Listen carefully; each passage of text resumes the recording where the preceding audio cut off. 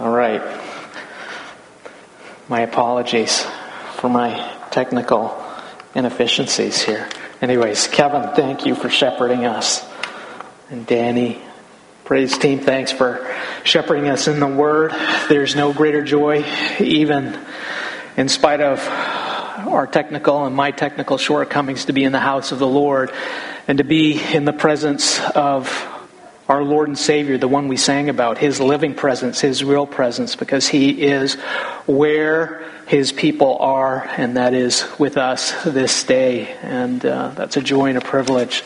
I want to make a quick plug and use the pulpit, hopefully for God's ends, this Tuesday night. For those of you who are going to retreat, we're going to have the opportunity to spend some time with our retreat speaker by way of Zoom. So I would like to encourage you, if you are going to retreat, and even if you're not going to retreat, to please join us. We'll have an opportunity to spend some time with Pastor Rodney Anderson and his wife, Glenna. They are remarkable and dear people. Rodney was an engineer before he went to seminary, and then the Lord called him to China, and then the Lord called him back to oversee Grace Missions International and to help oversee our brother Ricardo Morales as well. And we'll have that opportunity to spend some time with them Tuesday night via Zoom at 8:30, just to get to know them, hear their testimonies, hear how the Lord saved them and brought them together, and the ministry that the Lord has called them to. And hopefully that will warm our hearts and prepare our hearts for when we gather together, that they will not be strangers, and make it even more sweet as we come into the Word together with Pastor Rodney, and for his wife to be an encouragement to the ladies. So please join us at that time. Well, Danny's leading this morning was very timely and helpful, I think, for what we are going to consider this morning, Matthew chapter 2. And I'm going to ask AV team if I could have my first slide. And as we jump into Matthew's gospel, the question I have for you this morning, which Danny already primed and spoke to you about, is who or what is leading your life? Who or what is leading your life, your family, your relationships? Is it your family? Is it your work? Is it your friends? Or are you doing as our culture tells us so frequently, to follow your heart? Follow your heart. Well, years ago, during my ridiculous era, which there are many years as part of that era in my life, I followed my heart, and I was in northern Italy with a group of young believers, and we ended up stranded in a farmer's field in the north of Italy. We did not intend to end up in a field of vegetables in a rental car. But what took us there, as much as I'd like to say they were the bad directions of a strange Italian man who did not understand English terribly well, as much as I would like to blame him, I have to take it one step further and consider, why did I listen to that man in the first place? Well, I was following my heart. There were only two words I think I really knew well on that trip to Italy, and they were the words Dove Prada. And we were on a pilgrimage to find the Prada factory outlet in northern Italy. And because of that dream to worship at the Mecca of high fashion, we ended up heeding the advice of a well-meaning but confused Italian man. And the result of that was being in a rental car in some sort of vegetable field in the middle of northern Italy.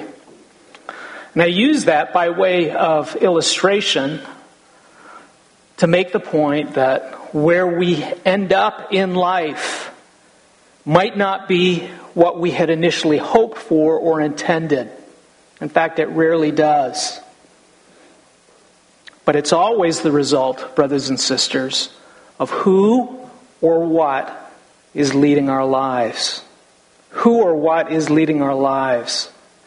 We may not end up where we want to be. We may not end up where we set out to go. But at the end of the day, where we end up is always the direct result of who or what is leading our lives. And I'll take that one step further. What matters most, brothers and sisters, is not where we begin our journey. What matters most is where our journey ends. Ending well and ending in the right place. And brothers and sisters, I say this because I believe this is one of the critical lessons of our text for this morning, Matthew 2, 1 through 12. In Matthew 2, 1 through 12, this is a text that's all about a journey. It's all about a group of pilgrims or a group of men who leave the comfort and the privileges and the security of their successful lives to set out on a journey or a quest that turns out to be far more difficult and far more dangerous than they probably initially thought it was when they first set out. And through that journey, it's only the gospel. It's only the intervention of God's saving grace that brings them safely home. And what I'm referring to, of course, brothers and sisters, is the journey of the Magi. The journey of the Magi, which according to Matthew is about something far more urgent, something far more important, something far more relevant than the warm, fuzzy tradition of our Christmas cards and our nativity sets that portray three Oriental kings presenting their gifts to the baby Jesus and Mary and Joseph beneath the light of the Christmas star. Well, as we come back this morning to the God-breathed words of Matthew's Gospel, Matthew, by repeatedly pointing us back to the promises of God's Word, that's what Matthew does throughout his Gospel, so that it might be fulfilled, so that it might be fulfilled. He comes and brings us back repeatedly to the promises of God and the promises of God's Word. What he does is he reminds us repeatedly that he personally is not interested in the traditions or myths or opinions of men. Matthew's burden is the burden of the Holy Spirit. And it's the burden of the gospel. It is the burden of showing us who Jesus is. Not according to our traditions, not according to our imagination, not according to our religion, not according to the myths of men. He wants to show us who Jesus is according to God's Word. And it is the burden of showing us who or what is leading our lives. This, brothers and sisters, I believe is the message of the Magi in Matthew chapter 2. If you have your Bibles, would you please turn with me there and we'll read verses 1 through 12. And it's going to take us a few Sundays to get through this. Matthew 2, verse 1. I'm reading from the English Standard Version. Now, after Jesus was born in Bethlehem of Judea, in the days of Herod the king, behold, wise men, or literally magi, from the east came to Jerusalem, saying, "Where is he who has been born King of the Jews? For we saw his star when it rose, and we have come to worship him." When Herod the king heard this, he was troubled, and all Jerusalem with him. And assembling all the chief priests and scribes of the people, he inquired of them where the Christ was to be born. They told him, "In Bethlehem of Judea, for so it is written by the prophet, and you, O Bethlehem, in the land of Judah, are by no means least among the rulers of Judah. For from you shall come a ruler who will shepherd my people Israel." And then Herod summoned the wise men, or the Magi, secretly, and he ascertained from them what time the star had appeared. And he sent them to Bethlehem, saying, "Go and search diligently for the child. And when you have found him, bring me word, that I too may come and worship him." After listening to the king, they went on their way, and behold, the star that they had seen when it rose went before them, until it came to rest over the place where the child was. And when they saw the star, they rejoiced exceedingly with great joy. And going into the house, they saw the child with Mary his mother, and they fell down and worshipped him. Then opening their treasures, they offered him gifts, gold and frankincense and myrrh. And being warned in a dream not to return to Herod, they departed to their own country by another way. This is the word of the Lord. Well, Matthew's account of the journey of the Magi, it begins with Jesus' birth, and it ends with the Magi defying the commandment of King Herod, and defying that command in order to follow the words and the path of God. And this, brothers and sisters, is no small act of faith, especially when we consider who King Herod was. This King Herod is King Herod the Great. And he was referred to as King Herod the Great because he was arguably the greatest king of Judea since King Solomon. And that was a reputation that was validated historically by his accomplishments and his reign and his political power and supremacy, not only over the region of Judea, but also through much of the ancient Near East.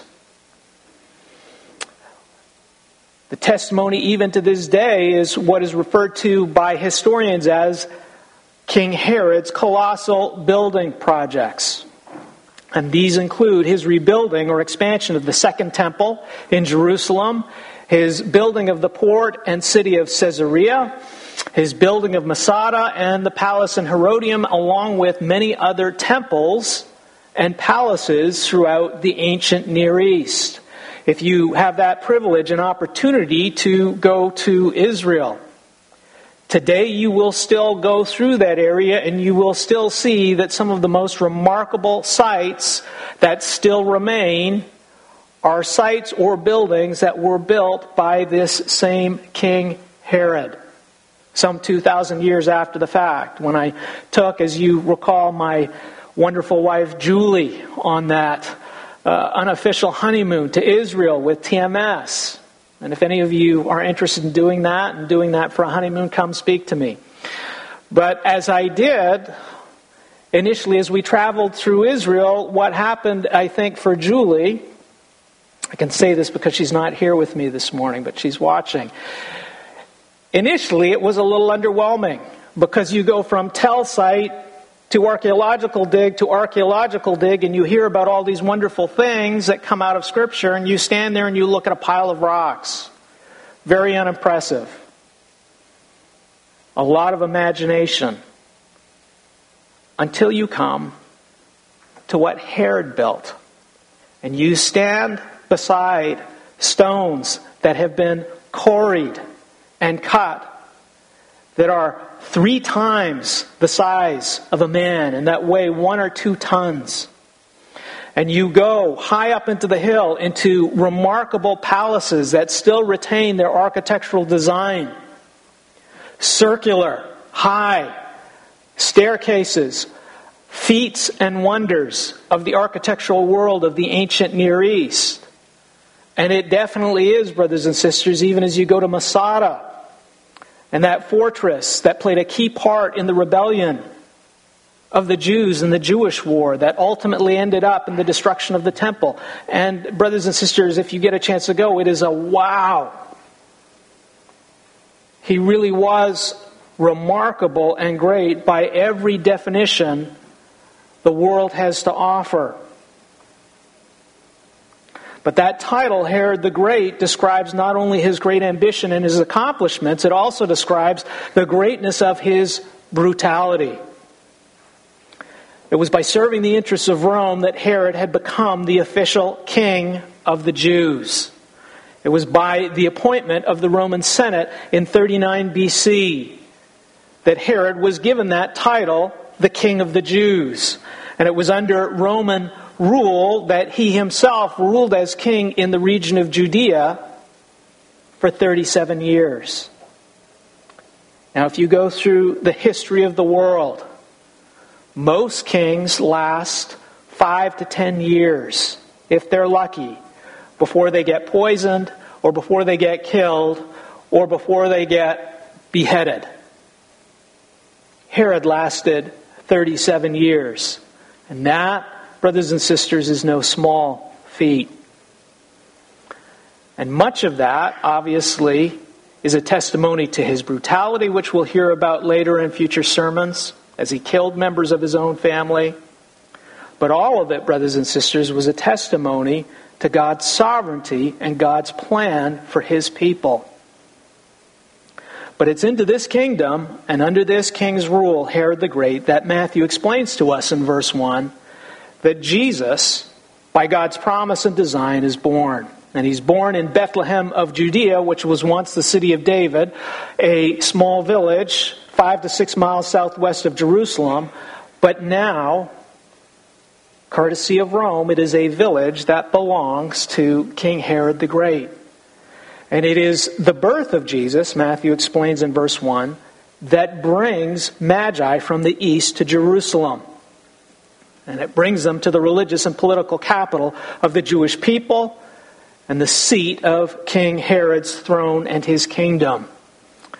Why? Well, that brings us to our first point for this morning and our only point for this morning. I'm slowing down in my old age. Could I have my... Thank you, AV team. They're one step ahead of me. This is our point for this morning, and I believe ultimately this is the big truth of this portion of Scripture. Jesus is the light of God's Word, who has come to lead his people out of the darkness and into the light. Matthew's burden is for us to understand who Jesus is according to God's Word. And the testimony of this passage is that Jesus is the light of God's Word, who has come to lead his people out of the darkness and into the light. And to appreciate this truth and also what Matthew is showing us in this passage, it's necessary for us to understand who the Magi are and how unusual and incredible their appearance in Jerusalem, the religious and political capital of the Jews, is. We've sort of dumbed this passage down and we've numbed it out a little bit by our Christmas cards and our nativity sets.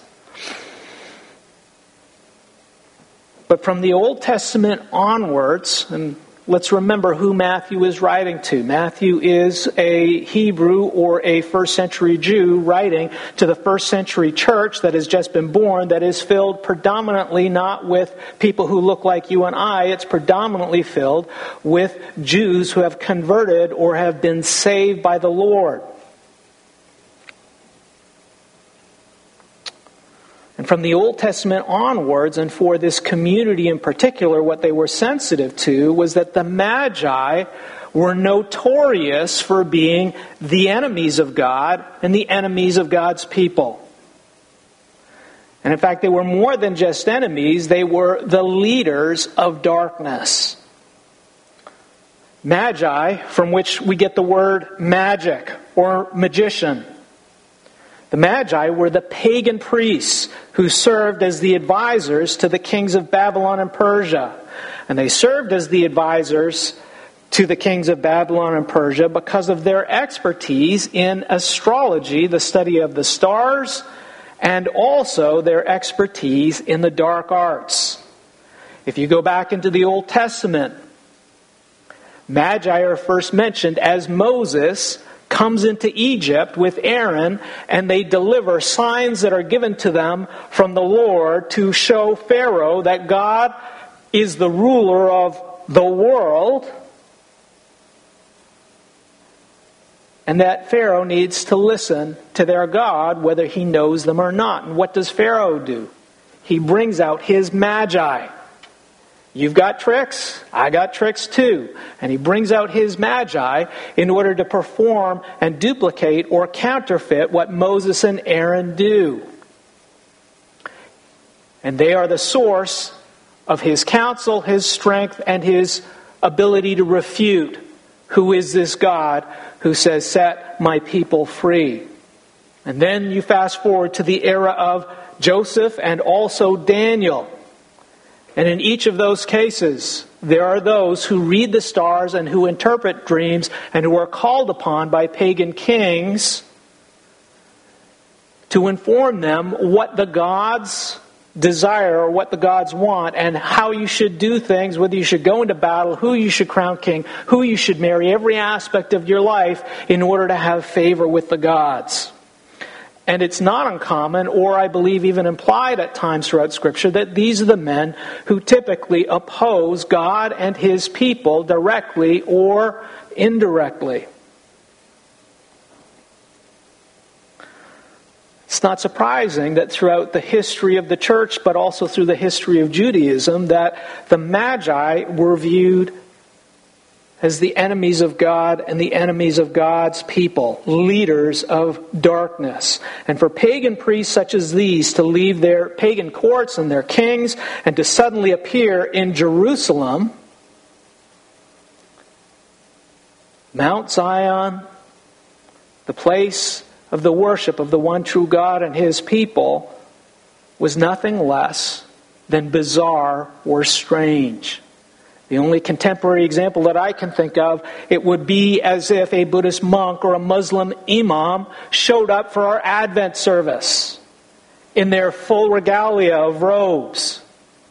And though we might be excited about that, it would still be remarkable, and I'm sure most of us in the back of our mind would be saying, "Great, what are you doing here?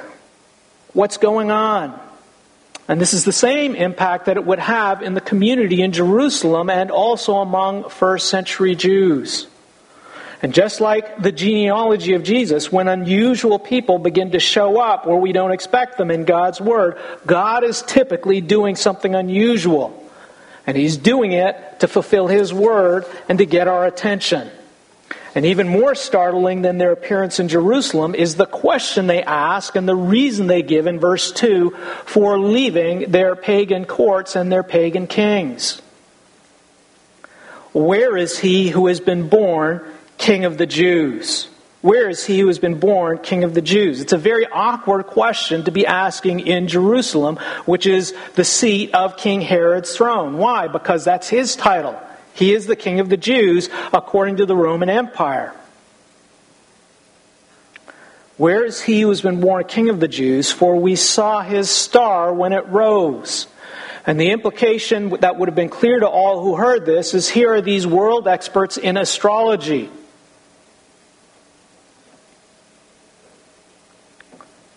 And when they're making comments of someone whose star has rose, which was typically associated with the birth of gods, the clear implication is that the title, King of the Jews, and the birth of this child comes from a power that is greater than Rome and greater than King Herod. That there has been a universal event, that the Creator of the heavens has made clear and announced to all through a supernatural light from above. This is what has led these men to this place, allegedly. For we saw His star when it rose, and we have come to worship Him. Foreign priests would understand what it meant to worship someone. And it is not a word that is used lightly.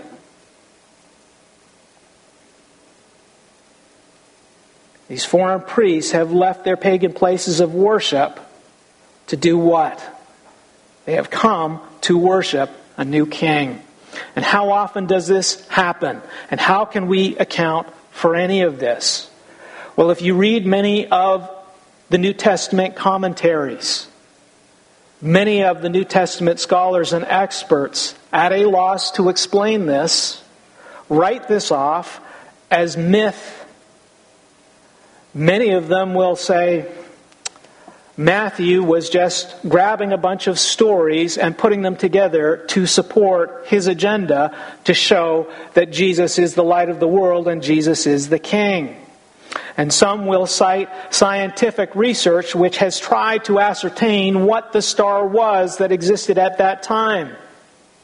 And they have not been able to, from our scientific calculations, to come up with a specific star that was moving in the Middle East at that time. Well, this is myth, and this is legend, and this is the stuff of Santa Claus and Christmas. But in verse 1, Matthew uses one word to explain what is happening. And that one word that he uses to explain is behold. Behold. Could I have my next slide, please? In Matthew's Gospel, especially in these opening chapters, when Matthew uses the word behold, he is calling our attention to a supernatural sign of God's sovereign and supernatural fulfillment of His Word to show His people who Jesus is. He uses that word, behold, repeatedly to call our attention and say, hey, I want your attention. God is stepping in and doing something supernatural or special that men cannot do in order to fulfill His Word and bring His salvation to His people. And so I have them listed above. Matthew 1:20, behold, an angel of the Lord appeared to him, Joseph, in a dream. In Matthew 1:23, behold, the virgin shall conceive and bear a son. Supernatural birth of Jesus. Matthew 2:13 and Matthew 2:19, once again, behold, an angel of the Lord appeared to Joseph in a dream. And then moving forward to Matthew 3:16, and this is the baptism of Jesus. Behold, the heavens were opened to him, and he saw the Spirit of God descending and coming to rest on him. And behold, a voice from heaven said, this is my beloved Son, with whom I am well pleased. Each case that Matthew uses that term, behold, he's pointing to us and getting our attention and saying, you need to watch and look. God is stepping in and doing something supernatural and special to show that salvation is a work of God. And He's doing this to fulfill His Word, and He's doing this to show us who His Son is. Do we still believe in signs and wonders?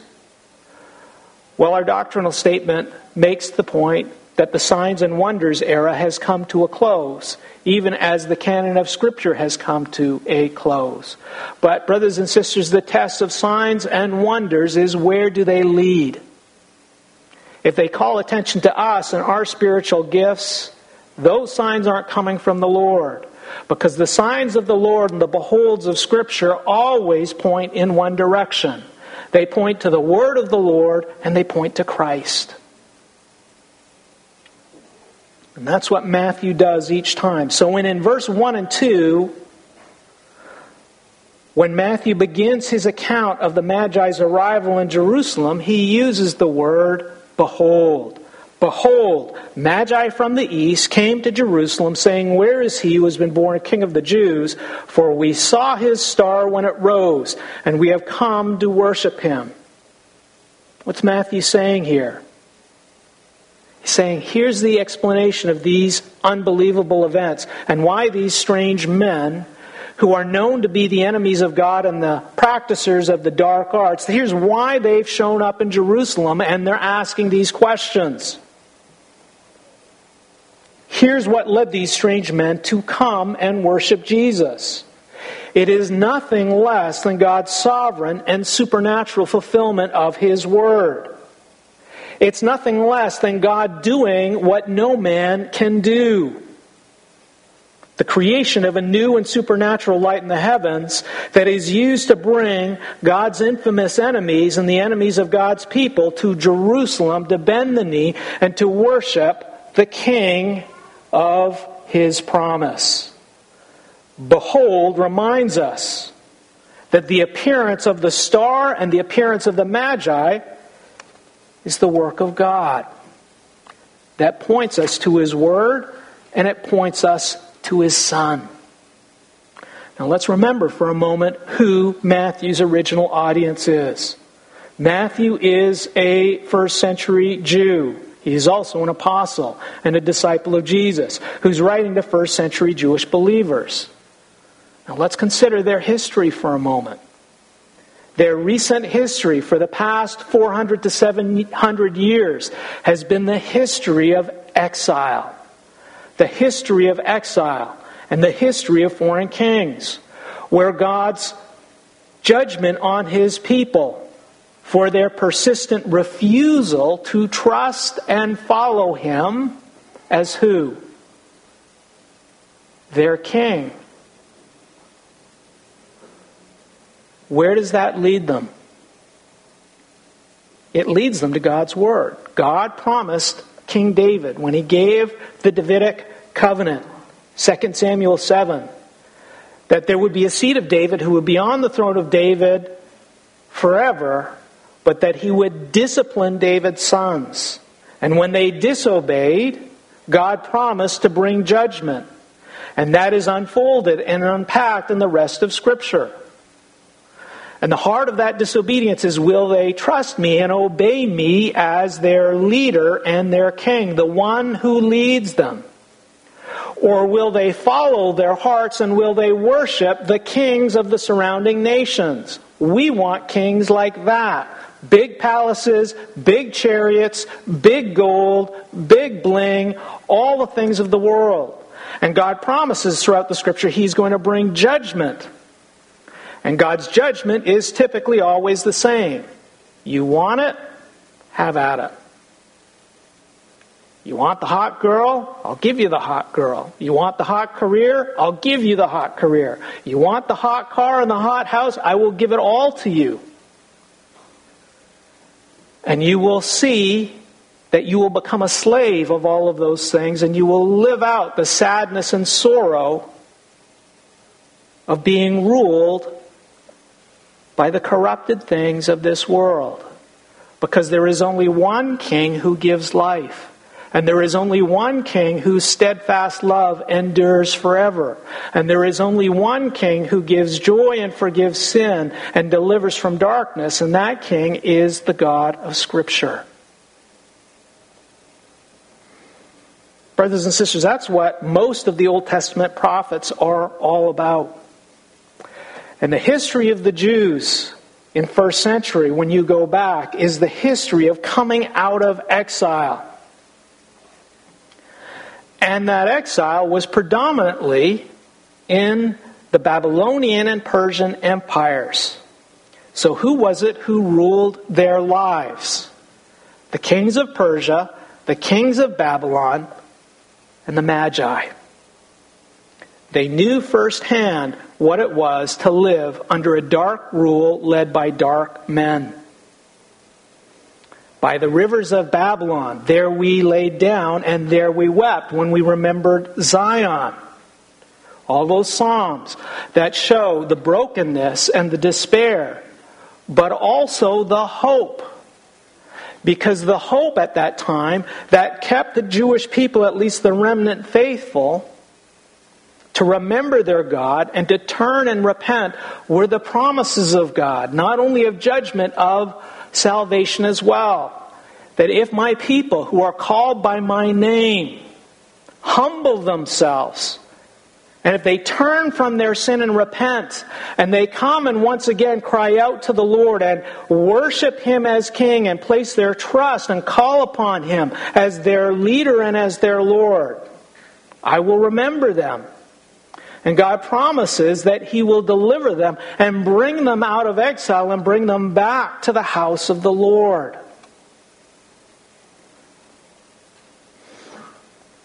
Brothers and sisters, it was those promises that sustained the children of Israel during times of darkness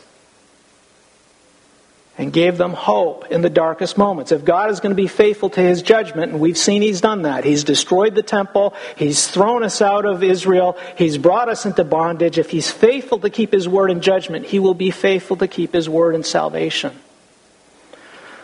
Brothers and sisters, what gives us encouragement and strength during the dark seasons of our life?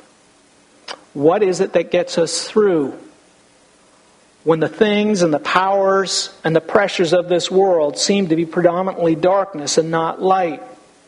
Well, for the children of Israel and the people of God, it has always been the character of God and the promises of God. And some of the promises that the children of Israel and the Jews, even leading up into the first century, who were living under the darkness of Roman rule and were still waiting for the fulfillment of God's salvation, partially done, brought out of exile and brought back to the place of the Lord with a rebuilt temple, but not yet complete. Well, I've listed some of them on the overhead. Numbers 24:17. These are scriptures that faithful and religious Jews who hoped in the Lord would remember. Numbers 24:17. A star shall come out of Jacob, and a scepter shall rise out of Israel. And this was spoken by another pagan magi named Balaam, about God raising up a king and a rule of universal and global importance. Psalm 47, the psalm we read this morning. And I didn't choose that psalm. JC did. It's just part of the normal readings as we're walking through. But it's a messianic psalm. Have a look at Psalm 47, what Danny read for us this morning. And I'll highlight some of the verses. Verse 2, Psalm 47. For the Lord, the Most High, is to be feared as what? Let me hear you say it. A great king over all the earth. Verse 7, drop down. For God is the king of all the earth. Drop down to verse 8. God reigns over the nations. God sits on his holy throne. The princes of the peoples, the nations, the goyim, the ethne, gather as the people of the God of Abraham. The princes of the peoples gather as the people of the God of Abraham. They're making reference to a fulfillment of God's promise to Abraham, that through him, the nations of the world would be blessed. Genesis 12 through 17. Isaiah 11:10. In that day, the root of Jesse, who shall stand as a signal for the peoples, talking about the world, of him shall the nations inquire. The nations of the world are going to come to that shoot of Jesse to ask for counsel and ask for help and to worship him. Isaiah 61. Arise. So it's the beginning of Isaiah, the end of Isaiah. Arise, shine, for your light has come, and nations shall come to your light, and kings to the brightness of your rising. Brothers and sisters, it's throughout Scripture.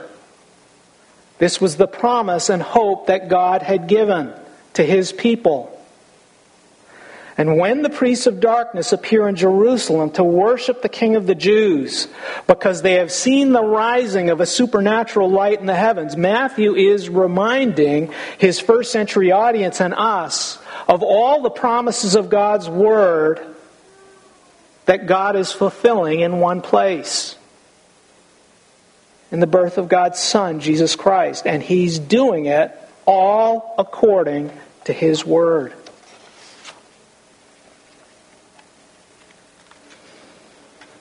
Brothers and sisters, this is the blueprint of the gospel.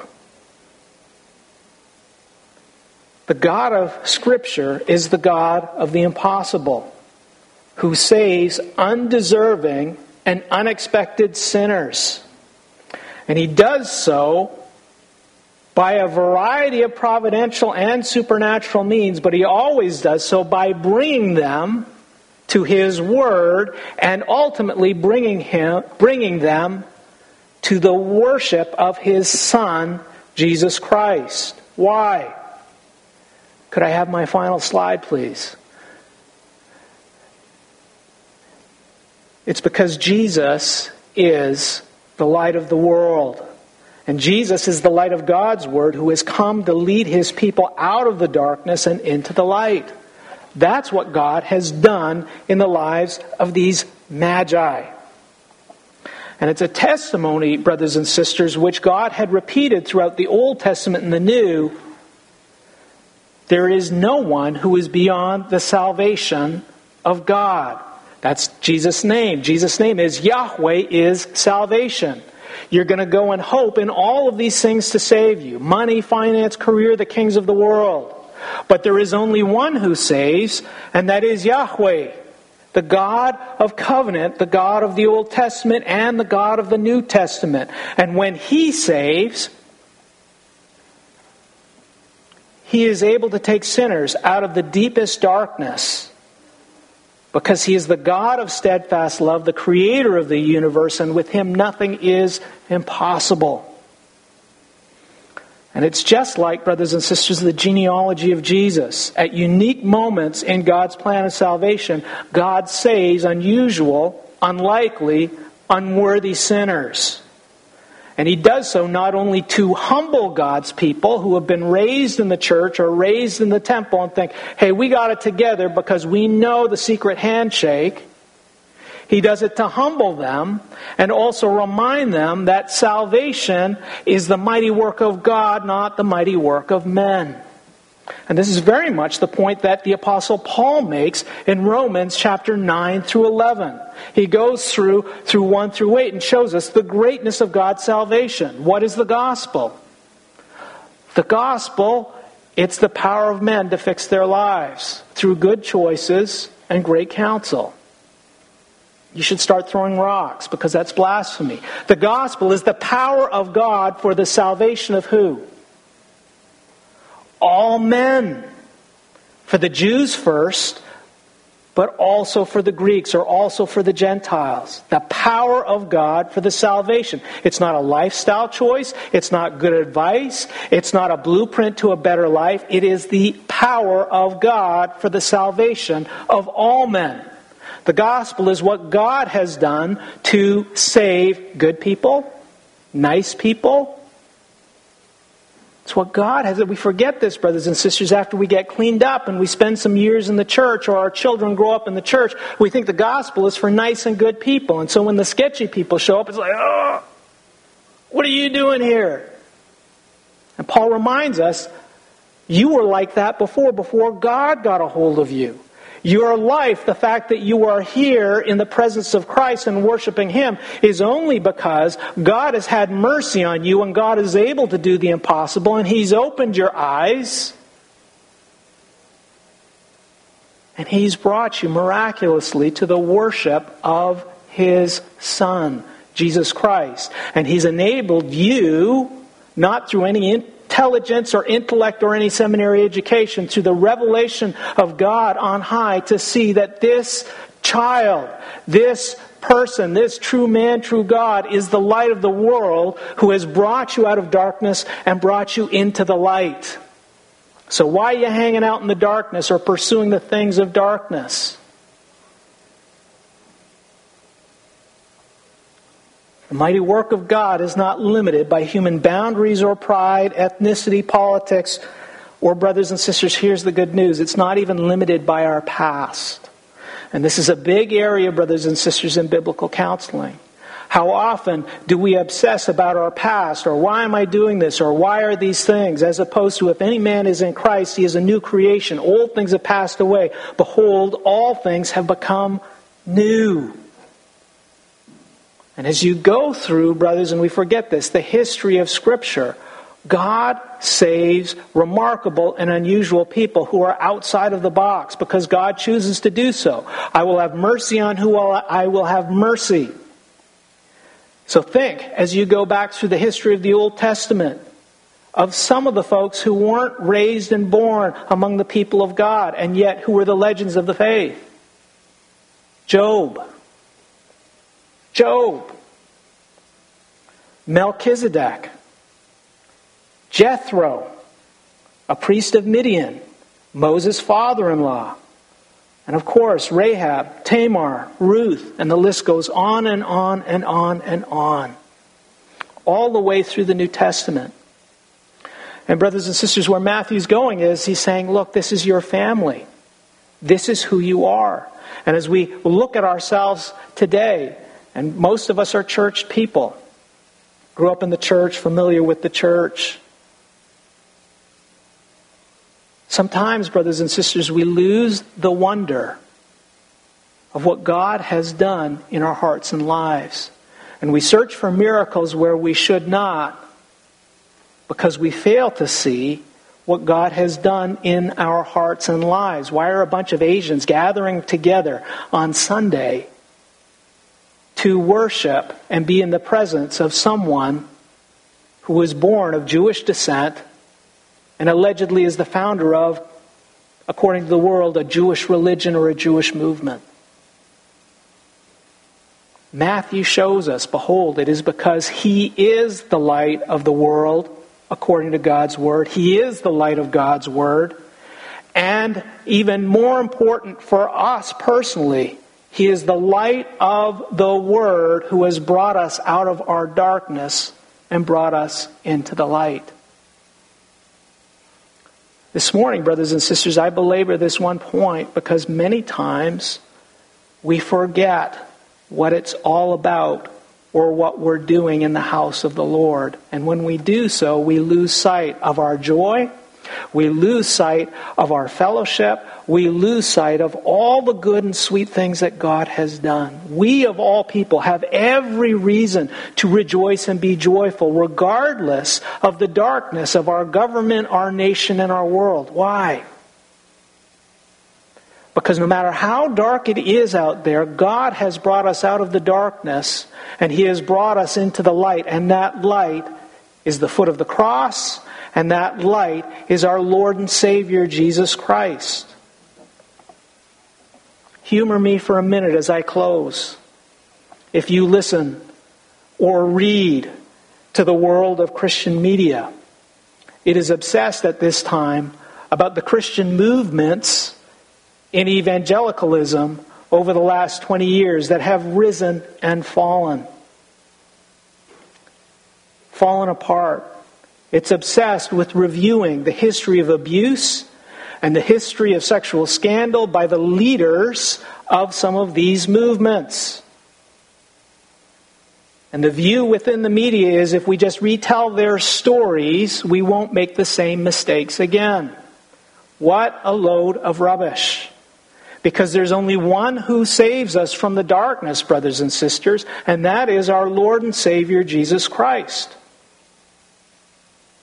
And there's a propensity within the church and among believers to get caught up in Christian movements and Christian ministries. Why? Because they feed the desires of our heart for something great and to be part of something greater than ourselves.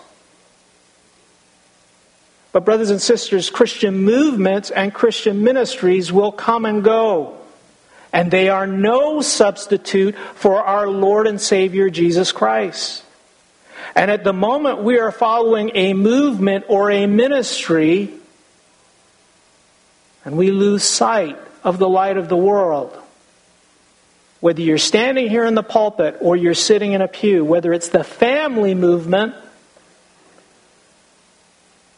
or whether it's the young and restless and reform movement, if it's a movement and a ministry rather than our Lord and Savior Jesus Christ that's leading your life, we are all in big trouble, brothers and sisters. So let me ask this question one final time. Who is leading your life? And let me remind you, brothers and sisters, the good news of the gospel is it's not where you begin. Whether you were born and raised in the church doesn't matter a bit. What matters is where you end up. Because that is the true test and will always be of who is leading your life. Your career, your family, the desires of your heart, or the Word of God, the light of God, our Lord and Savior Jesus Christ. Let's close in prayer. Lord Jesus, there is no sinner whose sin is too great to be forgiven by you. There is no sinner who is so lost that you are not able to bring them into the light. Lord Jesus, help us never, ever, ever to become jaded by the greatness and beauty of the gospel of a Lord and King who died so that we could walk with you as our joy, our love, our hope, and our life. In your name we pray. Amen.